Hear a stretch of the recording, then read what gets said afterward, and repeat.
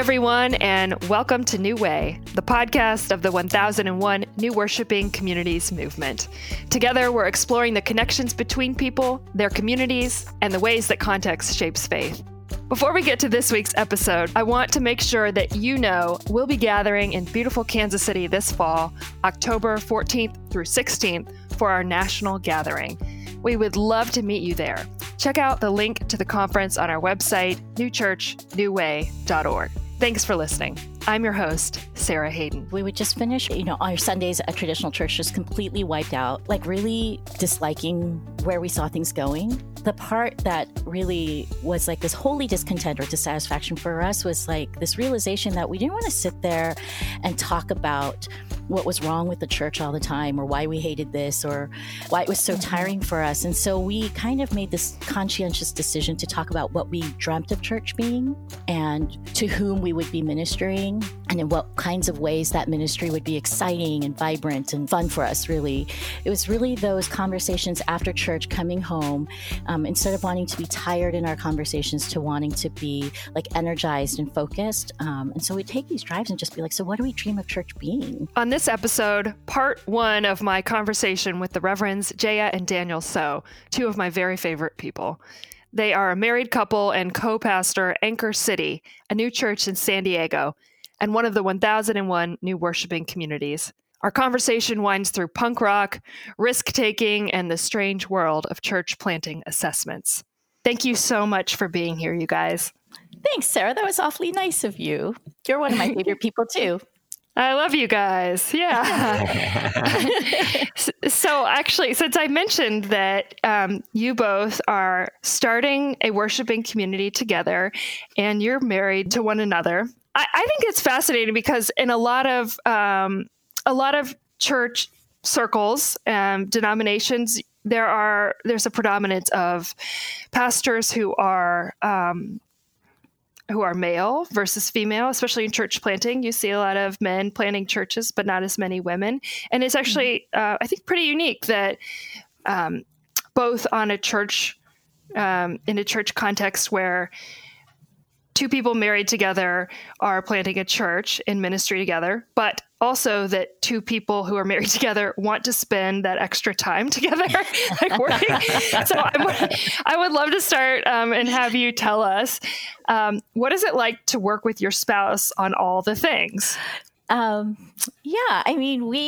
been married almost 19 years now, and met in seminary. Kind of like the story goes that I introduced myself as Jaya, and I never want to get married. That's the story that Daniel tells. But somehow we ended up getting married, and actually we have always worked in the same church context together since. And we do spend a lot of time together. And I think it's wonderful because we're partners in everything, and we have different things that we do, but we get to share and talk about a lot about like dreaming about what we just see, like the work of God and the mission of God and how God is at work in the world. And then part of it is that part of the difficulty is that we can never really turn it off because we're kind of always talking about it. But even in that, like we sometimes will just pause and be like, okay, there's a lot of like ministry talk right now. Let's just take a break and talk about something else. And then we have a daughter, and she naturally kind of gets sucked into all of it too. So now it's like a team of three. Yeah. Dylan's awesome. Your daughter Dylan is amazing. Yeah. Thanks. How about you, Daniel? Like, what was it like to meet Jaya and know that she wasn't going to get married and like that? That's a good. Well, for the record, I liked her first, right off the bat. Yes. As you mentioned, in the church planting world, it tends to be very, especially in San Diego, very dude centric. Yeah. I won't name names, but right when we were in the thick of discernment and getting ready to maybe launch into this new thing, a friend invited us to this church planters gathering and assured us, it's going to be great. It's going to be the setting that's going to be all these church planters, and you should come to this lunch. And so we went, and we walk into this room of about 80 people, and they're all men. And so Jaya is the only woman in the room, and we're like the only people of color. And, that alone is not, this is awesome. I think, and I spilled my iced tea everywhere, just made a spectacle of myself. Look, this is why we don't allow women in here. Yeah. Oh, God. It was silent protest. What is this? Yes. But I have to say that was kind of typical of our experience up to that point. Our city is kind of a hotbed for church planting. You'd be amazed at how many people feel called to plant a church in San Diego. And so we're in this environment and just kind of hearing all the dude talk, and it's all the guys and men and all this stuff. So for me, these, really, I think being able to plant this church together, one of my personal greatest joys is seeing Jaya get to flourish in her leadership gifts, and really with vision, leadership development, the stuff that you would typically think of as like a lead pastor. It's really amazing. I think that's one of the things I love about the new church world, is that we get to join God in the front edge of transformation. And that's something that I see played out just kind of day to day in how we operate. And I have to say, too, when we were in the thick of that discernment, I'm just giving all these bad stories. Yeah. But the first sort of informal assessment that we got, someone met us and was like, "You guys are not a fit at all. Like, what are you doing?" Right. And we kind of looked at each other like, "Whew, oh, good. We don't have to do this now." Right. And then, of course, God being very funny, here we are, 5 or 6 years later, right in the midst of this journey. But yeah, I think that's been just such an honor to really see Jaya be able to use the fullness of her gifting and her calling. I paid him to say that. Yeah, that's right. That's why you guys are so good. Yeah. Well, I don't know if this is a great story about the assessment. Yeah. Was there something that they pointed to that you look back on and that was like, this is why you're not a fit versus this is why you would be a fit? Do you remember that? We just didn't fit the profile. Yeah. Like they had a profile. They were looking for folks who were kind of like, more kind of like, I guess, aggressive or entrepreneurial. Mm-hmm. And it's not that we're not entrepreneurial, but we just weren't like if you meet us, we're kind of like, the second time we were assessed, and this time 2001, we were actually told that one of the things that we should work on is being overly deferential, and I don't know if that's to not be that way or to be that way. Yeah, no, to not be that way. And I wonder if that's kind of like what came through was like, we just weren't like the extremely like go-getter types, maybe, just didn't fit the profile of being like type A or like overly outgoing. I sense that you guys are very, you're highly collaborative people. Like we've worked together on conferences and on different projects. And I find what's exciting about being with you all as when we're collaborating and to see you all as spiritual leaders is that you're open to different possibilities. I just had this, I wonder what you think about this conversation yesterday with someone who was saying that often early on in ministry or early on in a career, people feel this sense that that their responsibility as a leader is to help ensure a certain kind of an outcome. Like, okay, when we enter into this project with the city or when we take on this new thing, my leadership is good if the thing that we wanted to have happen happens, versus as we grow in wisdom and just realizing that part of the work is the journey and part of the manifestation of God's activity is being open to different things happening and that you can't control that. I'm wondering, like, that to me comes through from you guys. I don't know if that's deference or just attentiveness or something. No, yeah, actually do you see that in yourselves? Yeah, that makes a lot of sense. Like one of the things, like there's two things that I'm hearing that totally speak to like just our experience or my personal experience and maybe our experience together is like one, like that sense of like the church planting, new worshiping community journey is really like when we started, I had this sense of like, oh yeah, we're going out there and we're doing, being part of God's mission in the world and helping to develop folks into their faith and helping them grow. But the more like I get into this, the more I realize like all of the amount of the work that God is doing in my own life to develop me as a person and as to develop me as God's child, which has been, I mean, it sounds so selfish, right? But that's been like a huge grace. So yeah, I definitely feel that. And then the other thing is the collaborative aspect is, as we've done this together and I look at our friends who have kind of started new worshiping communities, I couldn't imagine doing it without a partner, whether it's your spouse or someone else or having just like a really good team, because that collaboration is so important and the support is so helpful. And, I've heard it time and again, but there's a reason why Jesus sent out the disciples in twos, right? And so it's just that I happen to be lucky enough to do it with the person that I live with. So that's kind of nice. Yeah. Do you guys have some of the same swings? Like there are downs and ups in any kind of job, and certainly in starting a church from an organic standpoint, from the ground up.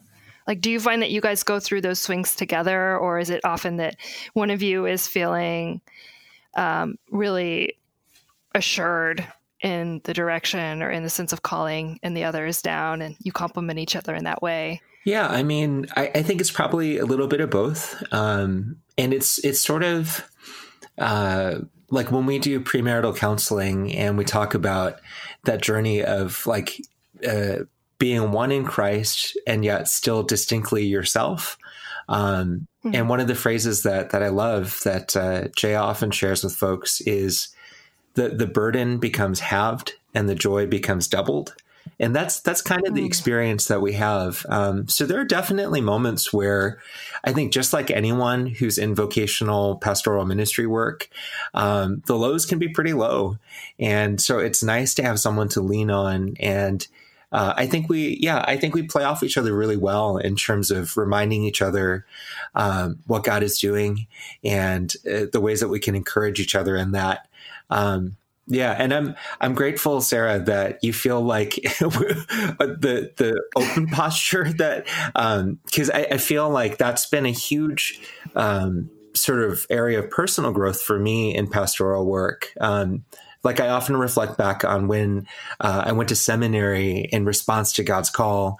I was right out of college. And I always think back to like, what a jerk I was. Like, here's this know-it-all who's going to like preach. Everybody's a jerk. I don't know. I'm just kidding. No. I look at myself and just think like the sort of foolishness of thinking that ministry equals preaching, that's somehow and I think that ties into like why like Jaya said about why we were not assessed initially as a good fit. Because it was kind of like, well, can you draw a crowd? Can you be like that charismatic central figure? And we were like, no, definitely not. And so that turned into, well, why are you doing this? And we're like, I don't know. Why are we doing this? But yeah, I mean, I think that's been a journey where it's like, instead of the sort of top down executive kind of thing, just being comfortable leading from the middle, being part of the community, and working to awaken God's dreams and empower people to live that out versus, here we are, the leaders, we've got a new banner this year, follow our vision, and where can we plug people into that? And learning to be comfortable with that open-ended sort of, as God is empowering people to live out God's dream for their lives and for the city through them, that could be a lot of different things, and being comfortable with that unknown sort of possibility. Yeah, I think we often say it like, if the two of us can do this, then basically anyone can do this if they feel like that's God's calling their life. So, Totally. yeah. So, I mean, I guess it's a good reminder of that. That would surprise me, but I would love to get your insights on that. Like, what does it take then? If the bar is really low, like, what does it take? What do you think it takes to do this work? We're just here to encourage people. Yeah. It's like, hey, if we can do this. What does it take? I think, well, okay, so like the way that we started was kind of like from this, we were working in a traditional church context and in a lot of ways feeling really dissatisfied. Mm-hmm.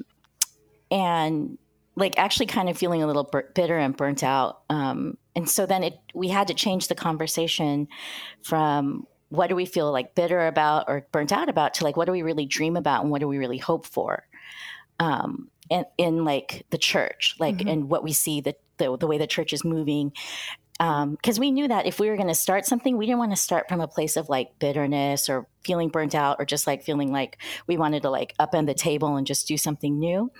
And so I think that's initially it's just, I think part of that question, what does it take? It takes some dreaming and maybe like we hear the phrase like holy dissatisfaction sometimes. And I think that's, or a holy discontent, right?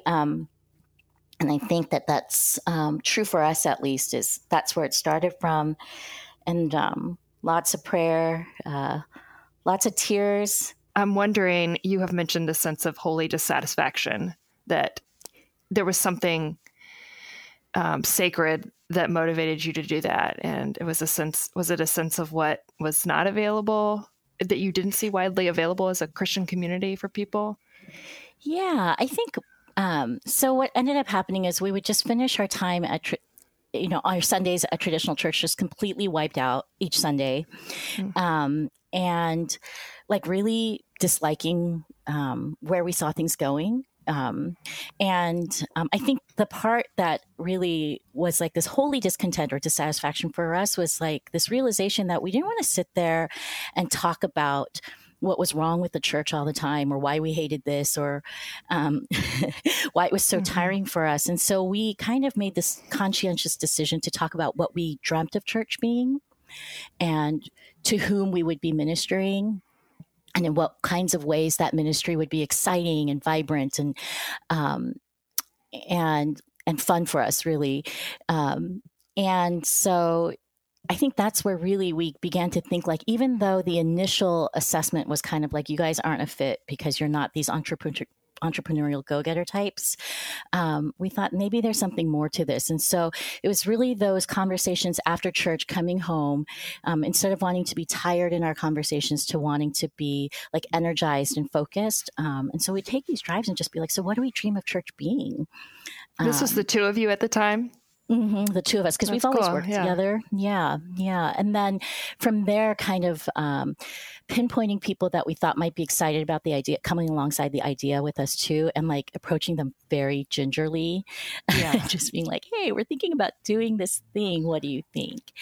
And that was every entrepreneur or church planner has that moment, right? Like when you say it out loud to someone you might even care a lot about for the first time. Yeah. I have this idea. Yeah. Do you remember the first person you talked to about that? I do. And this was another funny, because it's kind of like that initial assessment moment also, was that we basically, in our prayers, we were like, okay, God, we're going to ask these 6 people and it was like, I think it was 3 couples, essentially, like 3 families.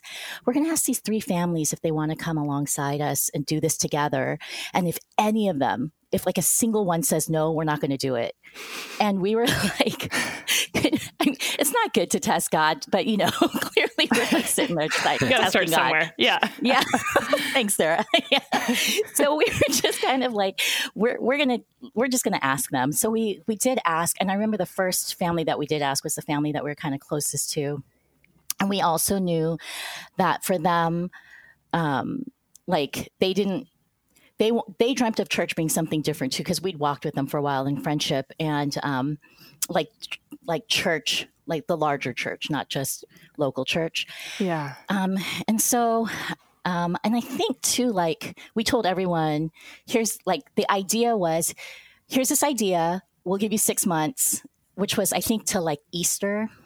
To think about it, to consider to this. think about and pray about it. Yeah. And then like we're starting. Okay.